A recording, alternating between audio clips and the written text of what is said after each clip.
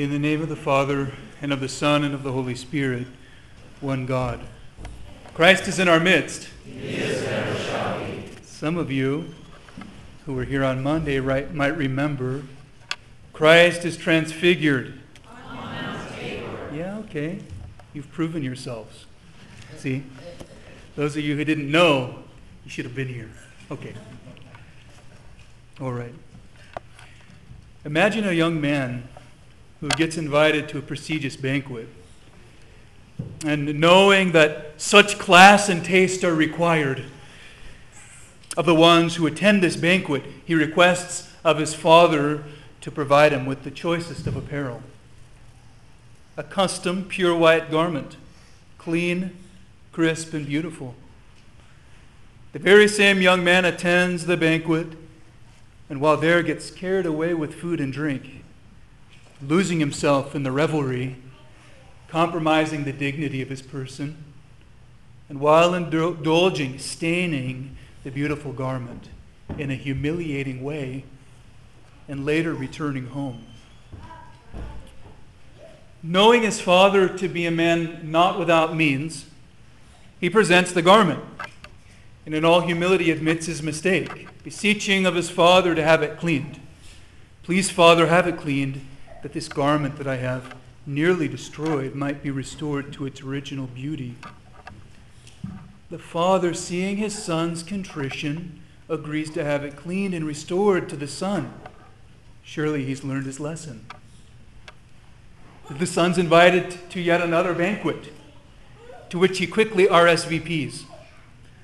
On the night of the event, falling into revelry, staining his garment, and nearly destroying it yet again. A bit embarrassed, he returns home, but also with confidence that all will be made well as before.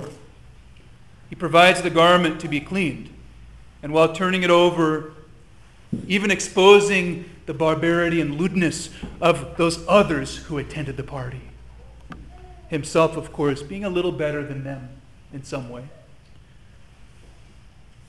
Resting in the confidence in the means provided by his father, first the garment and its dignity, and later the ability to have it cleaned and restored to its original state, the man continues this cycle again and again, each time having it cleaned, and each time more boldly judging the slobs at these events. What happens to him eventually? What do you think? Eventually, he destroys the garment from constant misuse. He ruins his friendships by false confidence, thinking that all will be well no matter what I do, and proves undeserving to have the garment restored. Even having thought to himself, it doesn't matter. Once it's soiled beyond repair, my father will simply replace it. I use this parable to further emphasize the lesson presented in today's gospel reading. This parable in which our Savior tells the story of a man who begs to be granted forgiveness of his debts and is granted forgiveness, but quickly proves himself unworthy of such forgiveness when he then turns to his own debtor and relentlessly demands recompense, even punishing the poor man by having him imprisoned. What an illness hypocrisy is, and a self-inflicted one at that. Of course, in the Savior's parable, the man's desire for forgiveness, followed by his refusal to forgive, resulted in his own immunity to forgiveness. Such immunity to forgiveness, to mercy, resulted in the man's condemnation. What could have resulted in the perpetuation of mercy resulted in enslavement to self and subjection to punishment. He could have been free if he had only granted freedom. In his refusal, he became a slave and worthy only of the consequences of his decisions. The reading of this parable brought me to meditate upon the nature of forgiveness, which is what I want to focus on today. The dictionary definition of forgiveness is this: to grant pardon or remission of, or to absolve, to give up all claim on account of, to remit, like of a debt or an obligation, to remove someone of it, relinquish them of their debt or an obligation, to grant pardon to a person, set them free, to cease to feel resentment against, to forgive one's enemies, to cancel an indebtedness or liability, as in to forgive the interest owed on a loan. And of course, forgiveness is present throughout the Holy Scriptures. The very first thing that comes to my mind when I think of forgiveness is, forgive us our trespasses as we forgive those who trespass against us. From the Lord's Prayer, forgive us as we forgive. It's kind of funny because if we had the opportunity to word that prayer, we would probably just say, forgive us. You see, we would probably say, forgive us, and we wouldn't add that second part. Forgive us as we forgive. Such a powerfully instructive word from Jesus, built into the model prayer from the sacred lips of our Savior. A teaching on the nature of forgiveness. Sometimes we want to be forgiven, but without having to forgive. To receive mercy, but not to bestow mercy. We want to live as if God's purpose and prerogative is to forgive.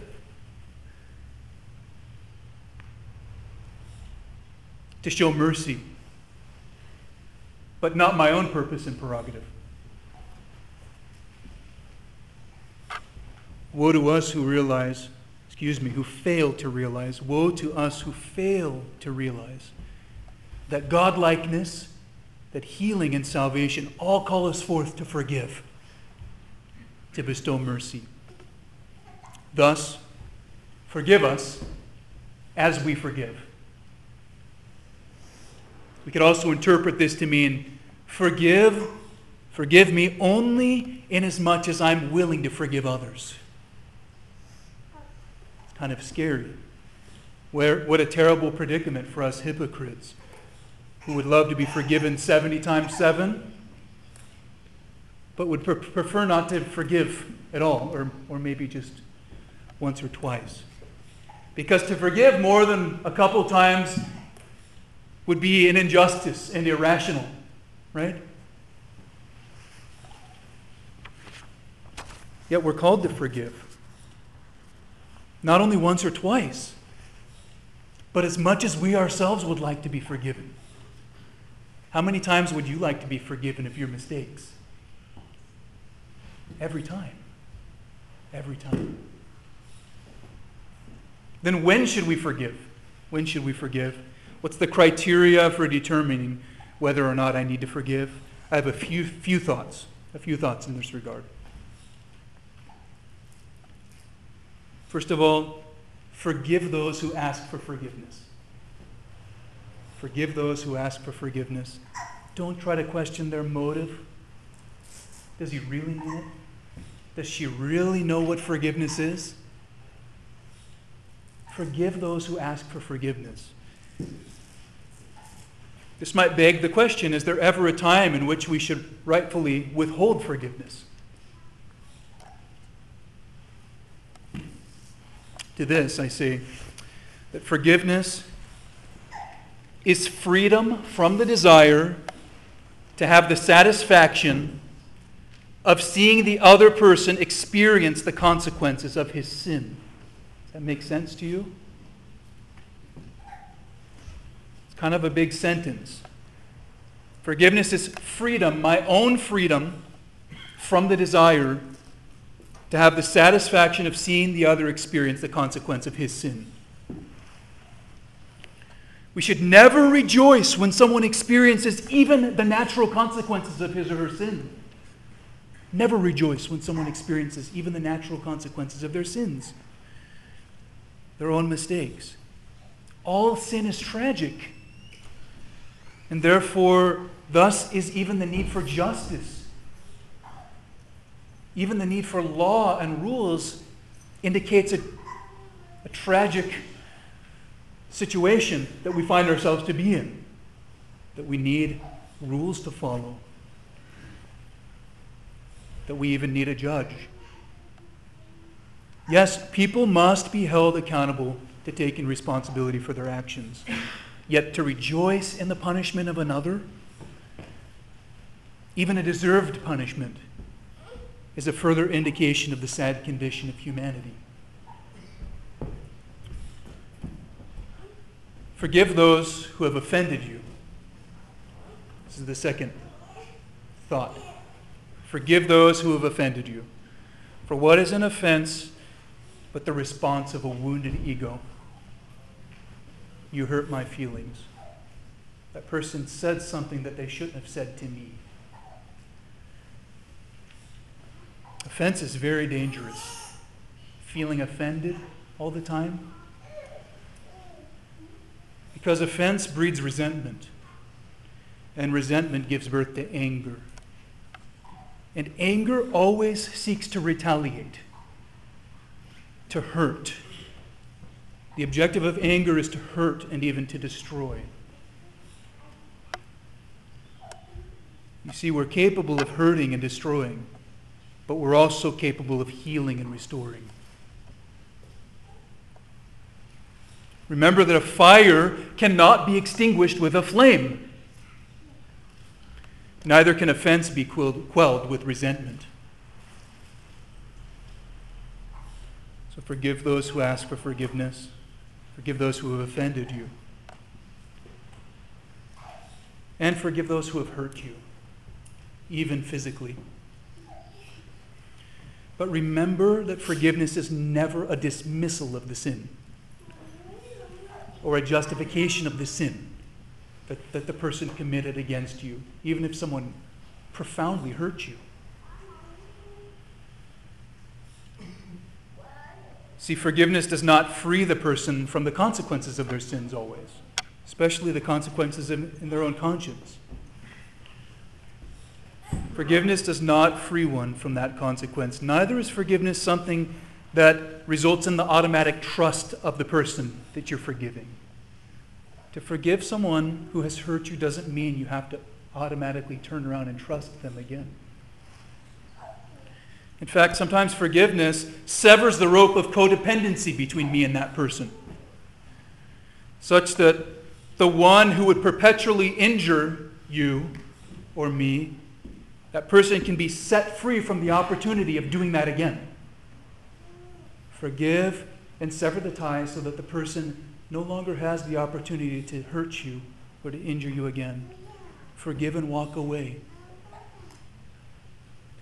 In some circumstances, it very well may be called for to say something like, I forgive you, therefore I will never provide you the opportunity to do that again. As Christians, as followers of Christ, forgiveness becomes our mode of life. This mode of life we can define as being merciful, being forgiving, being merciful. Remember our high calling. Be merciful as your Father in heaven is merciful. Forgiveness and mercy are born from the heart of one who is forgiven and who is seeking forgiveness. The one who realizes that his life depends on the mercy of God. Forgiveness and mercy spring forth from the one who is striving to love without condition. Unconditional love. In our lives, we must strive to operate on the presupposition of love. It's one of my favorite sayings. We must operate on the presupposition of love. My love, or at least my attempt to love, every person whom I encounter. This means that if forgiveness is our rule, love is our motive. And love, true love, never seeks to control. It doesn't aim to manipulate, as can happen when we try to withhold forgiveness. Love doesn't seek to control or to manipulate, as we often do when we try to withhold forgiveness of other people. Withholding of forgiveness can be a way of trying to control other people. But then the resentments that come from withholding or refusing forgiveness, the resentments become the very ropes that bind us up. And being bound by resentment leads to the impassioned state of anger and malcontent. When I forgive, I do so, hopefully, out of the true desire for the healing of the offender and out of the desire for my personal healing to take place. It's like pulling out a splinter that could fester and become infected and even gangrenous.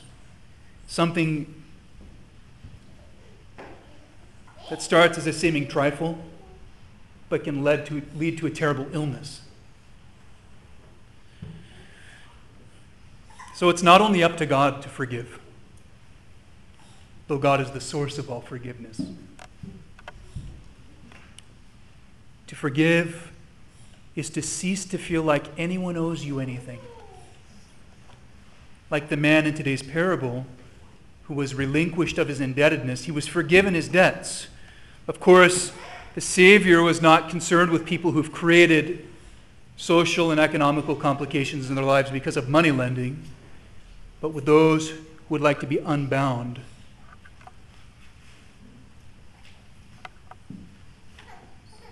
While yet, in their own minds, free to bind others.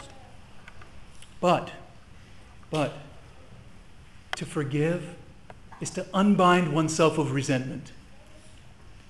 To forgive is to free oneself from the sin that so readily binds his brother. To forgive is to no longer feel the need to exercise judgment upon the other, but rather to remember the words of the Lord, "Vengeance is mine, I will repay." To forgive is to no longer submit to the myth that you can enslave another person by means of the judgments of your own mind, and to be freed from feeling the right to act on such judgments.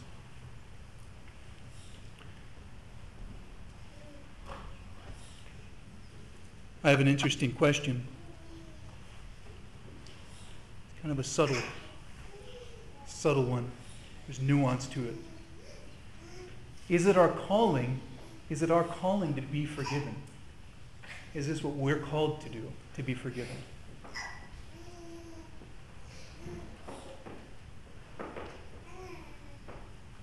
It's not our calling to be forgiven, it's our calling to forgive. It's our calling to forgive. Of course, we don't hesitate to put ourselves at the foot of the Lord's table in our brokenness, in our desperation, in our need, and say in all humility, "Yet the dogs eat of the crumbs which fall from their master's table."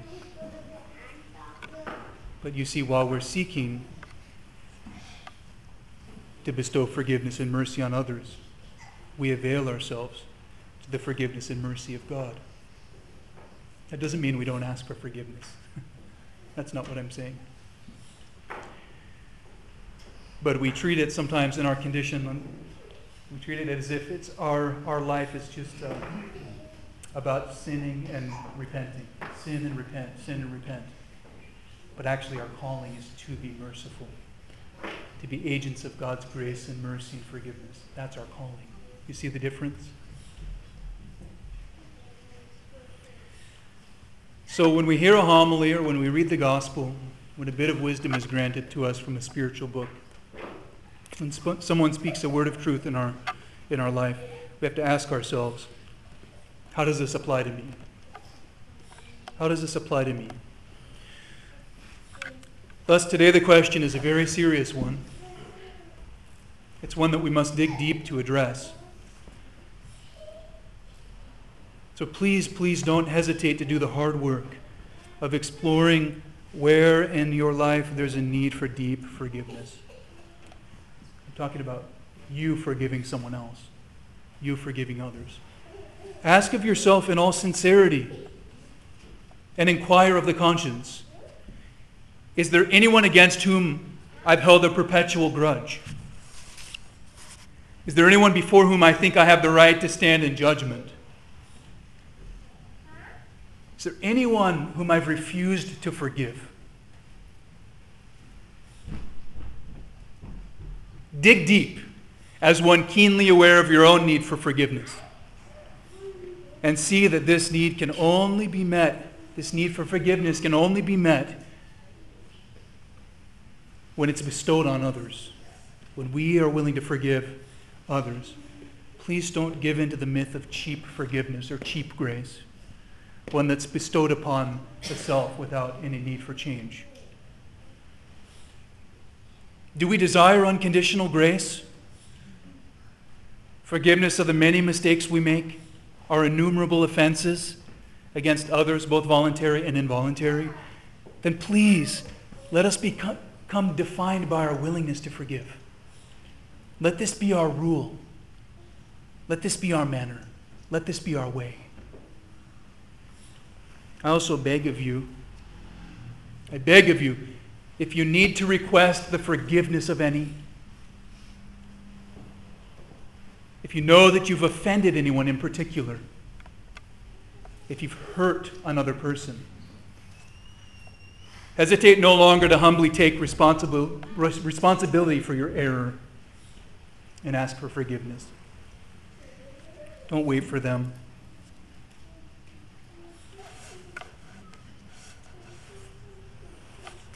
And I'll lead by example. I won't go through you one by one. But I will say this. I know, dear ones, that I've had many opportunities to offend. And it breaks my heart to consider that I could have hurt any one of you, either by my own word or by my own action or inaction. So I ask you, please forgive me of any and all offenses that I've committed against you. I cannot bow low enough. So please know that I love you and that I beseech your forgiveness. And I assure you that I forgive you as well. Blessed are the merciful, for they shall obtain mercy. And blessed is he who is rich in mercy, who forgives those who forgive. To him be all glory, honor, and worship now and ever and unto ages of ages. Amen. Forgive me.